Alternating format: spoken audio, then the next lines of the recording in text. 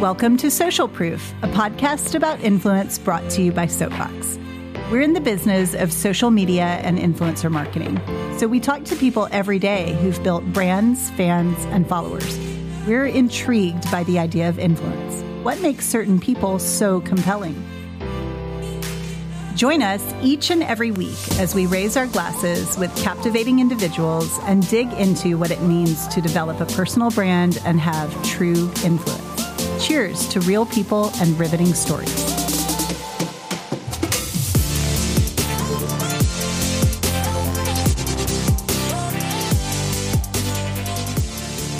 All right, welcome to Social Proof, a podcast about influence. I'm Beth. And I'm Nate. And we are thrilled to have Tiffany Dufu with us today. Hi, Tiffany. Hi there. I'm happy to be here. It's so great to have you. Why don't you, I am so tempted to just bubble over about all the cool things you are doing, but let's let you do that. Why don't you tell our listeners who you are and what you do with yourself? Well, the most important thing to know about me is that my life's work is advancing women and girls. That's pretty much why I'm on the planet. Every job that I've had, every dollar I've ever donated, every board I've ever sat on, every book I've written, article I've written, post I've ever uploaded on any social media platform has in some way been about how do we harness women and girls' talent and power and ingenuity for the benefit of all of us. So that's why I'm on the planet. Right now, I feel really lucky that I get to manifest that purpose as founder and CEO of The Crew. We match circles of women that collaborate to meet their life goals together. And we're very excited to have Bethany as one of our members. That's what I spend most of my time doing right now. Oh, I love it. Well, I'm really excited to dig into it. As you noted, I'm a brand new member of The Crew. And I think Nate can attest. I talk about it a lot. Yeah. It's been very impactful in the short amount of time that I've been active with the organization. So why don't you tell our listeners a little bit about The Crew? Yeah. So, I founded The Crew because I'm someone who is the cumulative investment of a lot of people, mentors, sponsors, my parents, my ancestors. But over the past decade or so, I would say I've really benefited from having a peer group of women who know my ambitions. They help me to create a plan. They hold me accountable largely to what I say I'm going to do. And I don't believe there's any way that I could be where I am without them. It's as if we're all climbing a mountain together, but we're kind of in the same place and we're tethered to each other. And I feel that every woman needs something similar to this. I actually believe that every person needs a crew. I just know more about women and I'm on the planet for them. So, so that's where we've started. I used to evangelize The Crew, this idea of The Crew in my one-on-one meetings with women that I would have. I pretty much say yes to every woman. And I realized that there was a pain point one day when I was talking to a woman who said, yeah, this seems really amazing, but I don't think you understand the amount of work, that goes into finding a crew. And then she walked me through the workflow of needing to get invited to a cocktail party or a conference or event, or in this world, like where do you meet someone, and having to awkwardly introduce herself to the strangers, collect the business cards, and then plan this time to meet all of these people and organize gatherings. And she's like, I have a full-time job and 3 kids and a mom with a diagnosis and a dog. I don't have time to find my crew. So we effectively take the work out of networking and then really help women to achieve their goals. So the way that it works is that you apply to become a member. We match you. The organizing principle of The Crew, as Bethany knows, are what we call intentions or goals.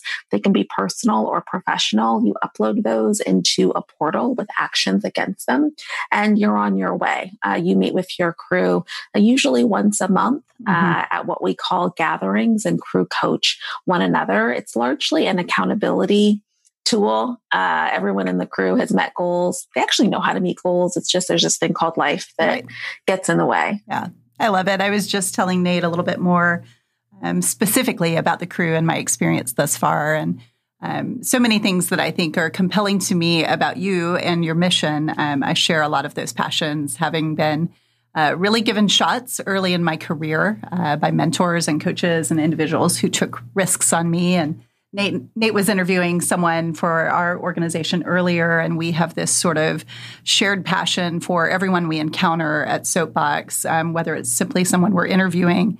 How can we leave them better than we found them? They may or may not be a fit to join our organization, but can we elevate them? Can we send them out with tools? Can we equip them? And particularly, I share that passion and focus for women and girls, as Nate can attest. He's surrounded by them here at Soapbox. Yeah, and actually, I don't mind at all. I love it. But I love, Tiffany, what you said about kind of taking the pain point away from networking. I mean, everyone knows they need to network. But for me, I struggle networking, reaching out to people. And it seems like you've kind of removed that barrier and gotten to the heart of why you need a network of people. So I think that is so interesting and intriguing. Mm-hmm. Love that. I was sharing with Nate, and maybe you can talk about this a little bit more, Tiffany. Several things that I find very intriguing about the structure that you have with the crew. To me, I've seen that it's very high-performing women. And yet they have, further goals for themselves or for their lives or for their companies. And then I love the confidentiality factor. These are individuals who come together and share some very raw and real intentions for themselves. I've noticed within my group, we may not say that someone wants to lose weight. She may say specifically, here is what I weigh today, and here's, where I want to be healthier and fitter and there for my kids. Or for me, I've shared, explicit, our sales goals. We look at the financials and the goals that I have for our company. And knowing that group will take those things, internalize them, keep them sacred, and then also, boy, you are so right, motivate and stay on top of and push you to achieve those goals is riveting. So talk about how you've achieved those sorts of milestones around confidentiality and around the structure of the group and the crew coaching methodology. I love. Sure. I've spent a lot of time focused on and researching and understanding the mindsets, the skills, the behaviors that women need in order for them to be successful. I was on the launch team for Lean In. I used to run a national women's leadership organization called the White House Project. We trained women to run for public office across the country. And so a lot of my insight into how I thought the crew should operate was very much rooted in how we're normally socialized or conditioned to engage with one another, what some of those barriers are. And I really, sometimes we create things that we want, that we desire, that we need in some ways. And particularly as an introvert, as someone who derives energy from, me reading a book or being by myself, I find it terrifying to walk into a room full of people that I don't know and have to introduce them. So, for me, it was all about how can we curate and create a culture in which there is safety. So part of that has to do with, one, the crew really being positioned as a separate social category. And I think that's important because we have other categories, whether they're family, friends, coworkers, neighbors, where there are often expectations and assumptions that come with them. So yes, your crew is there to support you, but in some ways they're able to do it and you feel safe because they don't have any stake in the game. No. Yeah. They're not invested in your decision-making the way that people who love you might be invested, or the way that a coworker might be invested if she's vying for the same promotion, or the way that a partner might be invested if he or she doesn't want to move to a new city, if you want to get that promotion. So it's a group of people that care about you, but that are not as invested. And I think that that's part of what creates the sacredness. But I think the other piece has to do with diversity, which I feel is really important in the crew and just in life. I think that we need more spaces, more experiences where we transcend the tribalism and we can come together to collaborate and see one another across boundaries. People like to talk about the importance of diversity, but I think what you have a responsibility to do in a community that's truly diverse is create the scaffolding to support people who might be coming together and having different expectations of one another, and to kind of put forth, things that will help them to come to some consensus. And Bethany, that we do that through nomenclature. That we do that through crew norms. Just like in the beginning when we started, we have this crew norm around response time to each other, because in the beginning, it turns out that people that come from different backgrounds and different communities, and specifically from different industries, have a different notion of time. Yeah. What an appropriate response time is. And we would have conflicts with members who would say to their crew guide, my crew member has ghosted me. And then we would talk to the other crew member. She'd be like, what is she talking about? Like, I'm in the publishing industry and it's been 2 days. I was reading a manuscript, but that was like a publicist, who, if you don't respond in 4 hours, you're like ignoring her. Yeah. So I think it's I like to call it radical intentionality. Around really supporting people and learning how to interact with one another in ways that are not based on assumptions or judgment. In fact, we refer to the crew as a judgment-free zone, but just everybody trying to do our best to move our lives forward together. Tiffany, I love that you brought up diversity in particular, because it's one of the things that attracted me to the crew. And I believe that you have an intention of around 65% participants of color within the crew. Is that accurate? Do I recall that right? Well, it's interesting that you say that. We didn't have any specific targets around diversity. Intriguing. I just made that up.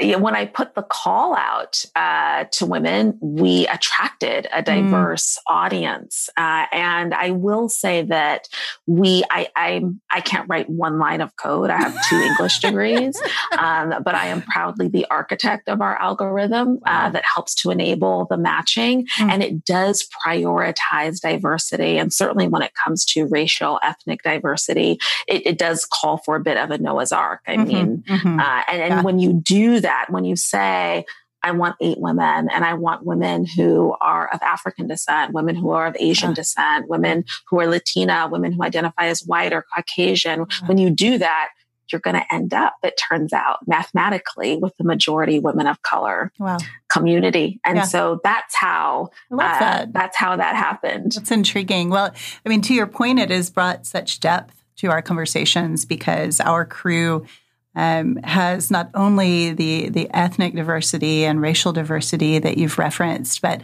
the career and professional diversity. I mean, I'm around women who are certainly not in the marketing field, and I love that. They're in the financial sector, or they're in the tech sector, or the healthcare sector. So it's stretched and grown me a lot already as a result. But Nate, I suspect you want to dig into culture a little bit more. I think Tiffany is just a guru in this space, and we can hear a lot from her. Yeah, absolutely. I actually was thinking about, and we had talked a little bit about this pre-podcast, but I don't know, Tiffany, that if you would necessarily, I'd be interested to know if you'd consider yourself an influencer.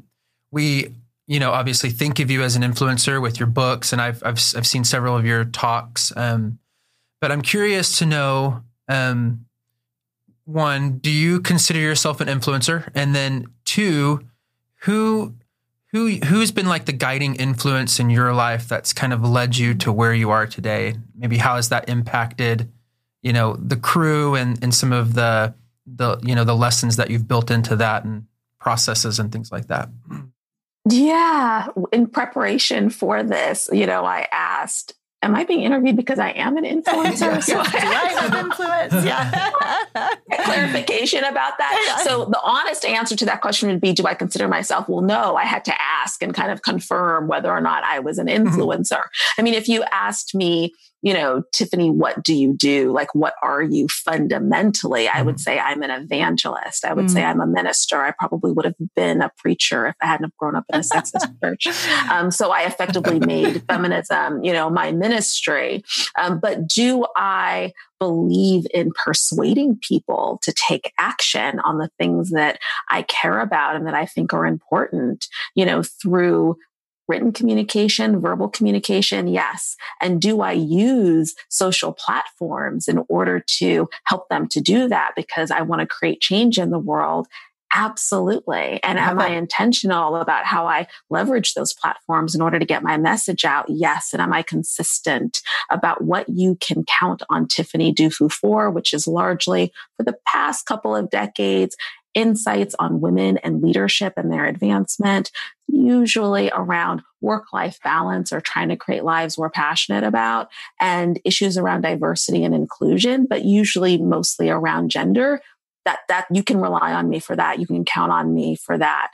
But I would say that my entry point was not, I'm going to be an influencer. Right. My entry point was, I want to create change in the world. What is available to me in order to do that? Yeah. And you definitely have a soapbox, right? You have that platform. And I am curious to know what platforms you use to kind of wield that influence that you do have. But kind of following up on that,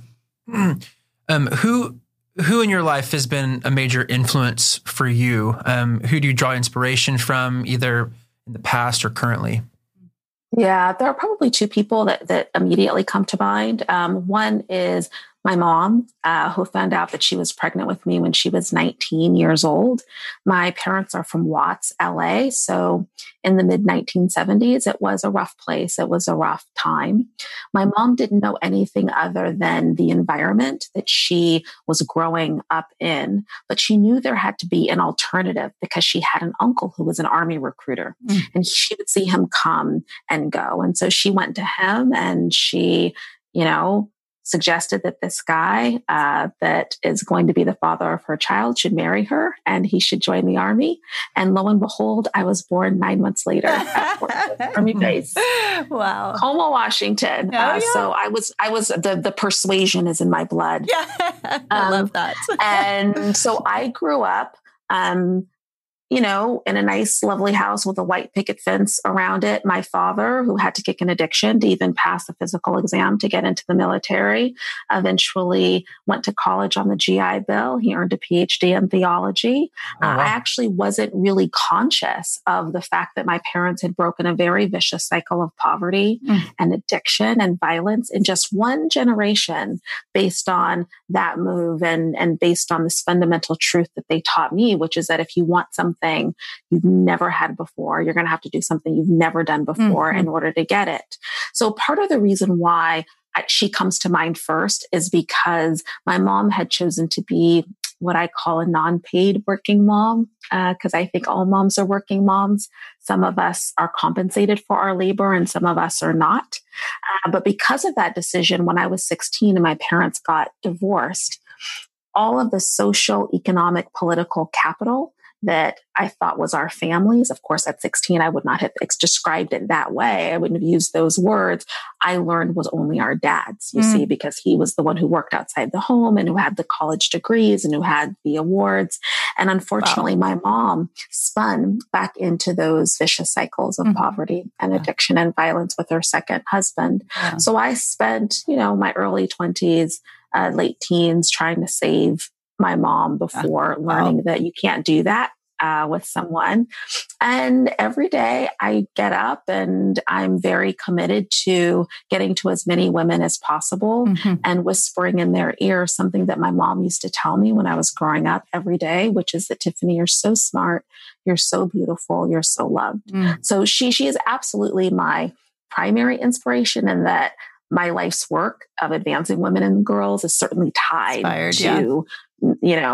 tied to that. And then I have to mention a woman named Marie C. Wilson, who built the Ms. Foundation. She started Take Our Daughters to Work Day. She founded the organization that I eventually ran called the White House Project. I refer to Marie as my political mother. I love that. She really, I worked for her for 6 years before I took over the organization. And she was as tough as nails, the toughest boss that I've ever worked for, but someone who really believed in me and saw my potential and gave me opportunities, let me fail, then raked me over the coals for it. And we just kept doing that over and over and over again, until she thought I was ready. But I would not be where I am. Certainly the platform was informed by Marie's endorsement of me, her sponsorship of me, her communicating to people, this is Tiffany Dufu. She's a superstar. So look out for her. And making those introductions early in my career is part of how I am where I am. And I think her as well. I love that. Yeah, I do too. I love that advocacy and that championing. We think a lot about that as we attempt to, I think, advance our team members. And then we at Soapbox also have this community of 7,000 individuals who, are attempting to make their living often from their living rooms as influencers or creators. And, I think we have an obligation to inspire and support and bring opportunities to those individuals as well. One of the things about the way that we're structured is that I believe you've got all of these amazing rock stars like yourself who, perhaps are in the Mississippi Delta or in Watts, LA, and they don't have access to the large brands and companies that we do every day. And so we can almost be matchmakers, right? We can take these individuals who are stellar photographers or copywriters, and we can say, do what you do well, hone your skills, and we will pair you with brands and allow you to wield your influence. And, I guess my question for you in that is influence and influencer can often have a negative connotation. There are so many individuals, they abound on the internet who are, just taking selfies and pursing their lips, and it's about style and it's very shallow. And we believe, again, in this network of primarily women who have skill sets and need someone to endorse or advocate or spend their capital on them to give them opportunities. And so I guess I would like to understand, when you think about the word influence, how do you wield your influence? Are there non-negotiables? Are there things around Tiffany's personal brand that you won't budge on in terms of how you project yourself into the world that our listeners can learn from? Yes, I think of it in two ways, as you're talking. One is in a very substantive way that I'm not sure, someone listening is really thinking about, which is really understanding and tapping into what, for lack of a better term, you might call your superpower. One of the things that I've learned throughout my career is that what you do is far less important than the difference you make. Each one of us has something very unique that we bring to the world, that if we don't unleash it, if we don't allow the world to experience it, the world will never experience it. It won't be unleashed and you'll be depriving the world. And understanding what that is for you, the difference that you make, separate and apart from your job, your livelihood, the skills that you have, I think is really important. Years ago, I spent a chunk of my career as a nonprofit fundraiser. And I was leaving an organization, and my claim to fame, or so I thought at that organization, was that I had helped raise $1 million, which was matched by the Gates Foundation, and created this endowment for the school that was just burgeoning school that allowed for the school in perpetuity to push off this financial aid bucket. It's what allowed the school to be diverse. And I was so proud of this legacy that I was leaving, and I was moving to Boston. And the school had this culture, speaking of culture, I'm moving back around, this tradition of recognizing people through a really fun exercise where they would basically take a song and cover it. So everybody would come up with the song, and then they would alter the lyrics to reflect the impact that you made there. So as I was packing my box, and I was leaving, I knew what my song was going to be. It was going to be, I think it's the OJ's Money, Money, Money, Money. Dun, dun, dun, dun. I was like, that is going to be my song because I raised $1 million. Okay. And that was going to be it. So I was really taken back when it was time for my song. My colleagues get up and they go to the front of the room and they've got their pieces of paper with the lyrics. And they start singing a completely different song. I forget who sings this song, but it's the We can see clearly now. The rain is gone. Obviously, I can't sing very well. We can see all the obstacles in our way. Tiffany is guiding us in all our goals. Tiffany's bright, right in every way. She is the compass we've been waiting for. These are the lyrics to the song. And I was like, whoa, what? Yeah. I raised $1 million, and like none of the lyrics of the song had anything to do, with what I did.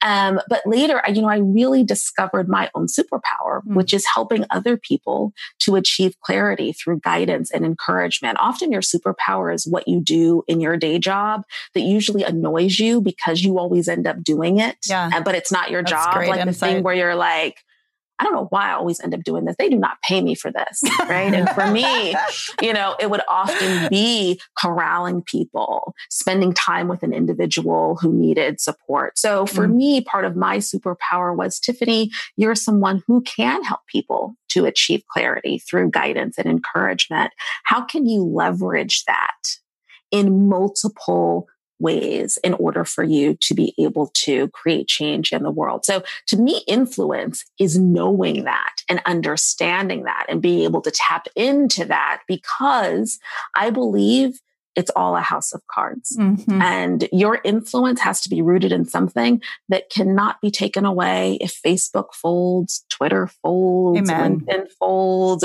When it all goes away, what is your influence rooted in? And that's why I think it's really important that because everything else is just a facade. Something else will come up. I think it has nothing to do with followership. It has to do with the impact that you're trying to create in the world. Retweet. that is really amazing. Powerful advice, I think. It is. Is. Nate and I spend, I think, a lot of time talking about this, even in our company. We're constantly thinking about, how do we wield influence? How do we inspire others and create an environment of storytelling and positive influence? And it really doesn't boil down to the platforms. In fact, a lot of times I say that we're a crowdsourcing organization. We're a mechanism for brands to connect with consumers, and, the platforms may indeed fade. So I'm quite thrilled that you brought that up. I thought that was fantastic. I have practical influencer strategies as well. I mean, that's my overarching substantive strategies. One of them is consistency. If you Google my name, you will see that I've pretty much looked the same. For a very long time. I don't change my hair. I've had the same hairstyle for 20 years. I usually wear these. Every once in a while, somebody will gift me something and I'll have to end up wearing it for that picture. But for the most part, you've seen these earrings, certainly for the past 15 years since my husband gave them to me when my son was born. I think that there's, it's helpful for people to kind of know what to expect. Yes. And I'm pretty consistent with my content. And I don't really kind of change course on that. And I have a pretty staunch rule that I only speak when I have something to say. So it drives, social media managers crazy because they're like, you haven't posted and blah, blah, blah, blah. And I'm like, I don't have anything to say. I'm not posting anything. That's great. Until I have something that I feel like will help make a difference, in the world. So I feel that's really strongly about some of those things. Yeah, that's great. Tiffany, I have kind of a funny story to share with you. I joined the crew, as we were talking about, fairly recently. I think I applied in late summer and was happily accepted and matched with my crew. And I was here in our office at Soapbox one day. We have a little library where we have books about social media and marketing and just resources for our team. And I looked over and I saw your book on our shelf and your face looking at me, literally the week that I had my first crew gathering. And I forgot that I had purchased this book, I want to say 2 years ago. When was your book? When did it come out? 2017, I think. Okay. 2017. I feel like I bought it I know I bought it in December of either 2017 or 2018. But it was just such a funny full circle to just look over and see your influence with me even then. So actually, I'd love for you to talk a little bit about the book, Drop the Ball, if you don't mind. Yes. The title of the book is Drop the Ball, Achieving More by Doing Less. I wrote a book called Drop the Ball because I used to be a person who was terrified of ever dropping a ball. I thought it was awful. It meant I was failing to take timely action. I was disappointing myself, my family, my community, the people I cared about. It sounds dramatic, but I used to feel like I would be disappointing the entire Black race if I ever dropped the ball, as in, if I mess this up, they're never going to hire a Black person again. And what happened was not that I developed some amazing strategy for how to drop the ball. What happened was that I reached a point in my life, like many of us do, where I could not keep those balls juggling in the air. For me, my moment was the birth of my first child. I've spoken to hundreds of women and listened to their stories. It could be you finally got the promotion and discovered it's a lot harder to be the boss than you thought it was going to be. It could be a diagnosis. For many people in this environment, it could be a viral pandemic and an economic recession that has just put a lot of pressure on you. Lo and behold, though, when my world came crashing down and balls were rolling all over the floor, I made a really life-changing discovery, which is that Armageddon never hit. In other words, all of the things I had always told myself would happen if I ever dropped the ball didn't happen. No one fired me from my job. No one called me to tell me that they didn't love me anymore because I didn't respond to their text message, or I missed the birthday party. The NYPD didn't come and read me my Miranda rights because I had these orange citations piled up because there was this in New York. It's so crazy. I'm not originally from New York. I'm from Seattle, but you have to move your car back and forth across the street for this thing called alternate side parking so they can clean the streets. And if you don't move your car, you get this orange citation. And one of the dynamics of me being a new working mom was that every day I would be rushing home from the office to relieve our childcare provider, and I wouldn't have time to move the car. And then I would get so engrossed in like feeding my baby and doing all of this stuff that I would inevitably forget. And then like all of these orange citations piled up. And I was always afraid that somebody was eventually going to come and arrest me, but they don't. By the way, I don't know how many of those things you get before they come and arrest you, but just so you know, it's a lot. Nobody ever comes. So I just started questioning, like, okay, why was I so stressed before? Why did I feel so much pressure to keep all of these balls in the air so flawlessly my entire life? And after doing some soul searching, I decided to reappropriate the term. So for me now, dropping the ball means I've let go of these unrealistic expectations that I think all of us should let go of, men and women, that really we're not the source of, that I've gotten clear about what matters most to me and what my highest and best use is in achieving what matters most, and that I've figured out how to meaningfully engage other people in the process. The book itself centers around me getting help from my husband. It's a bit of a romantic comedy about how I got him off of the couch, but that's it in a nutshell. Okay, so I listened to several of your speeches. They're incredible, by the way. And in one of them, you mentioned, addressing this room full of women, and you talked about how you essentially lowered expectations for yourself and increased expectations for your husband. And it always drew a laugh. But I've been thinking about that though, and what the role of a man is today, and what our role is to empower women. I think for myself, I've been in many roles where I have a female boss or a female leader. I'm part of a female organization that empowers women, but I think there still is this feeling like, okay, what is my role? What is my responsibility? What are my blind spots?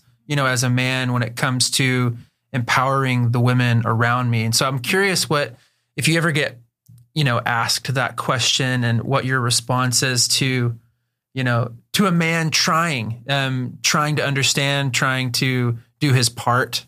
You know what I mean? Like, yeah. Do you have any insight for that? Maybe for our male listeners on like what we can do?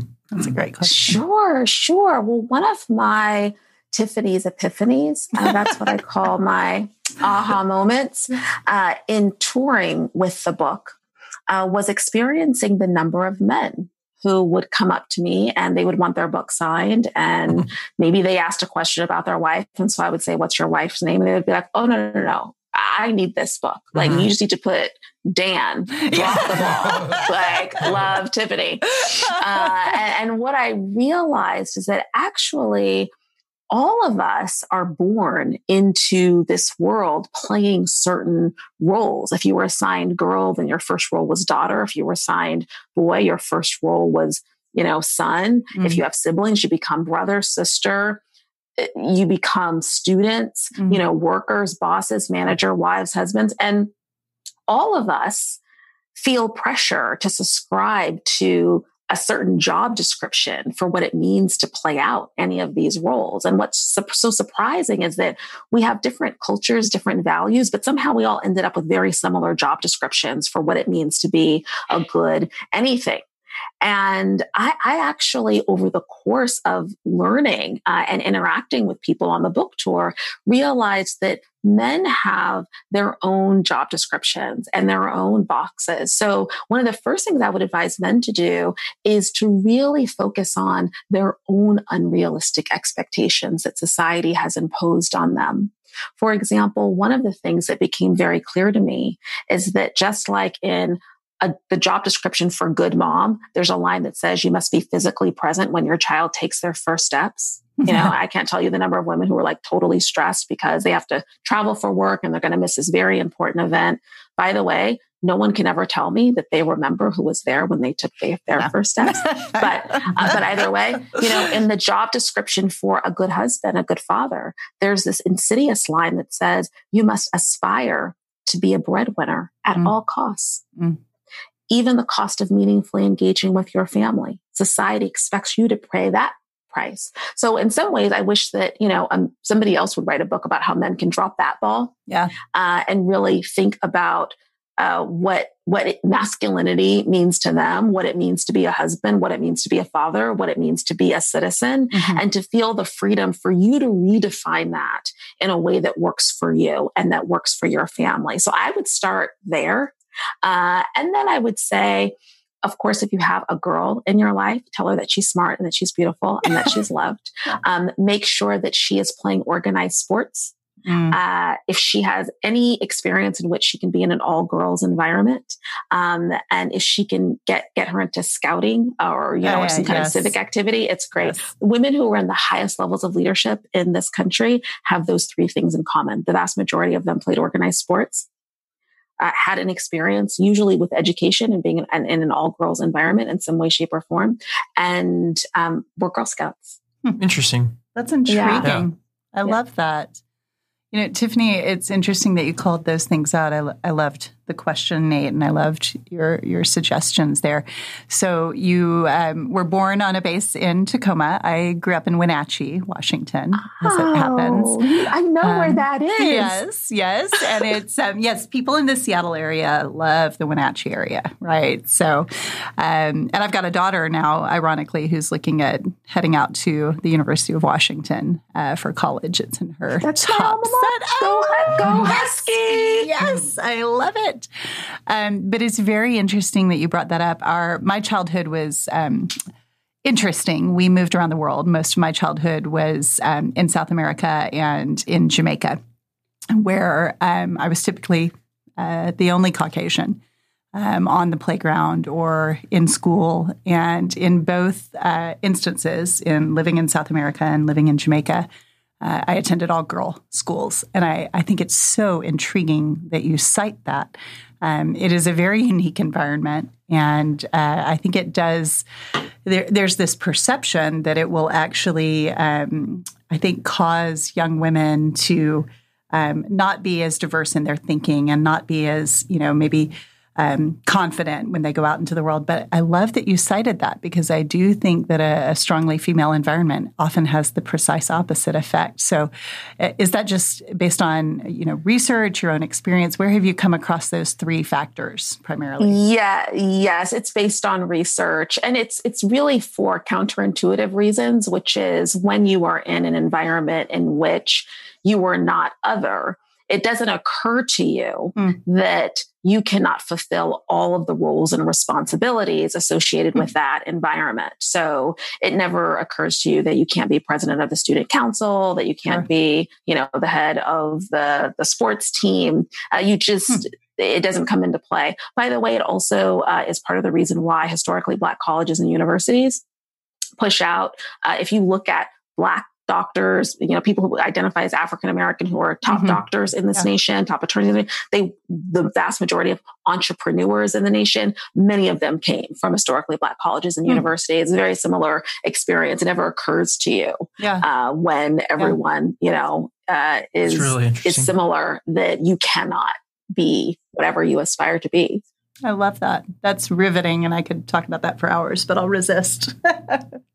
Any final questions, Nate, before I go to my favorite 2 wrap-up questions? Yeah, no, I think we're running low on time, so let's jump to them. Okay, fantastic. So I have 2 questions for you, Tiffany, to kind of close us out, and they're going to sound similar, so I'm going to predefine them both.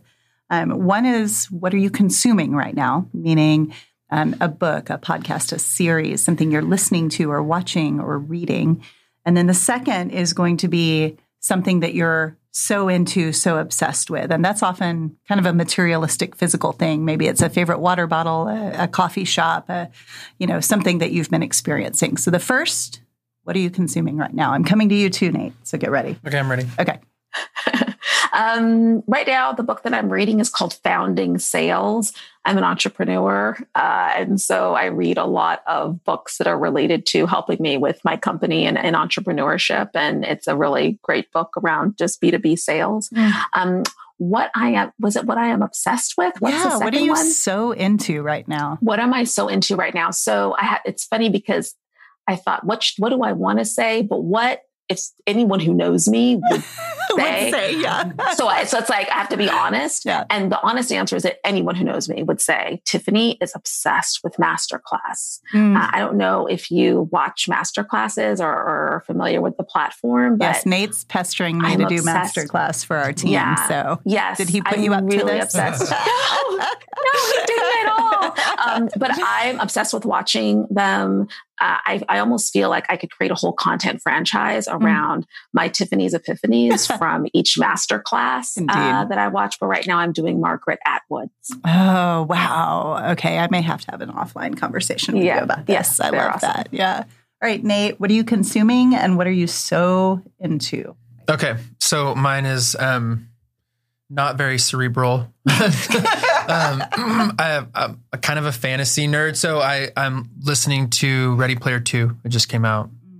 Love that series, so listening to that. And then right now, what I'm so into is it's fall football. So it's winter football. It's kind of being pushed out. But I'm really intrigued by Jalen Hurts and his story, and his journey from like Alabama to Oklahoma to now the Philadelphia Eagles, and he's starting this week against the Saints. Love that story and his like the lessons you can learn from team, being a team player and leadership there. So really intrigued by his story, and I'm looking forward to watching him play this weekend. I love that. We joke that, Nate always wants to talk about sports and I never want to talk about sports. However, that's not entirely true because I actually, my husband is a sports fanatic and I gain a lot of business analogies from what I would call sitting next to my husband as he watches sports. my entrepreneurial... Like you, my entrepreneurial wheels are turning as I'm watching how the coach interacts with the players. And so I love actually that you cited that story behind that. Yeah, I love watching journeys, like the growth and development of these individuals and seeing them succeed or fail based on their decision. Yeah. It's really intriguing. I actually love 30 like a drama. for 30. So on that note, 30 for 30 for sure. ESPN. Okay, so mine is actually I'm the opposite. I almost never read fantasy or science fiction or anything of that nature. I tend to read entrepreneurship books and business books and, historical fiction and those sorts of things. And I am currently reading I guess it's a fantasy book that I'm really into. It's called The Starless Sea by Erin Morgenstern. And the writing is breathtaking. I love that you called out your English background, Tiffany, I am a lover of words and a lover of copy and a lover of strong communicators. And I kind of equate this book to the Harry Potter series because it's just so riveting and eloquent and detailed, and it really takes you someplace else. So I'm enjoying that. And then I'm going to just be a nerd here and say that the thing I am so into really is the crew. I am so obsessed with my crew. I am. And Nate can vouch for this. I just, after we've had our crew gatherings where I've checked in on my goals, my intentions, I get so much out of what you've crafted and the things that you've built around norms and crew coaching. And I have derived a lot of things that I think I've brought back to our business. It's just been an amazing experience. Well, I could say that I have seen subtle shift. And I guess it does coincide with the time you started the crew, just this new, renewed energy and enthusiasm for the business and for life. And she doesn't sit still anymore. She's always, I don't know if steps are part of your crew goal or what, but she's obsessed with moving. I'm like, will you please just sit down and talk to me? She's pacing around the office. Pacing while I'm talking to him. It's hysterical. She's afraid she's going to get in trouble by her crew members, I think. So it's true. There is some serious accountability there. I know they're going to hold me accountable. So yes. Oh, that's wonderful. Yeah. That makes me so happy. I love it. Well, Tiffany, it's been a total honor and pleasure to have you on. I have learned so much from talking with you today, and I'm really grateful that you carved out time to be with us on Social Proof. Thank you. Thank you for the opportunity. Yeah, it's been a treat. Thanks again. Take care. Thank you, we'll Tiffany. Talk soon. Bye-bye. Have a good one.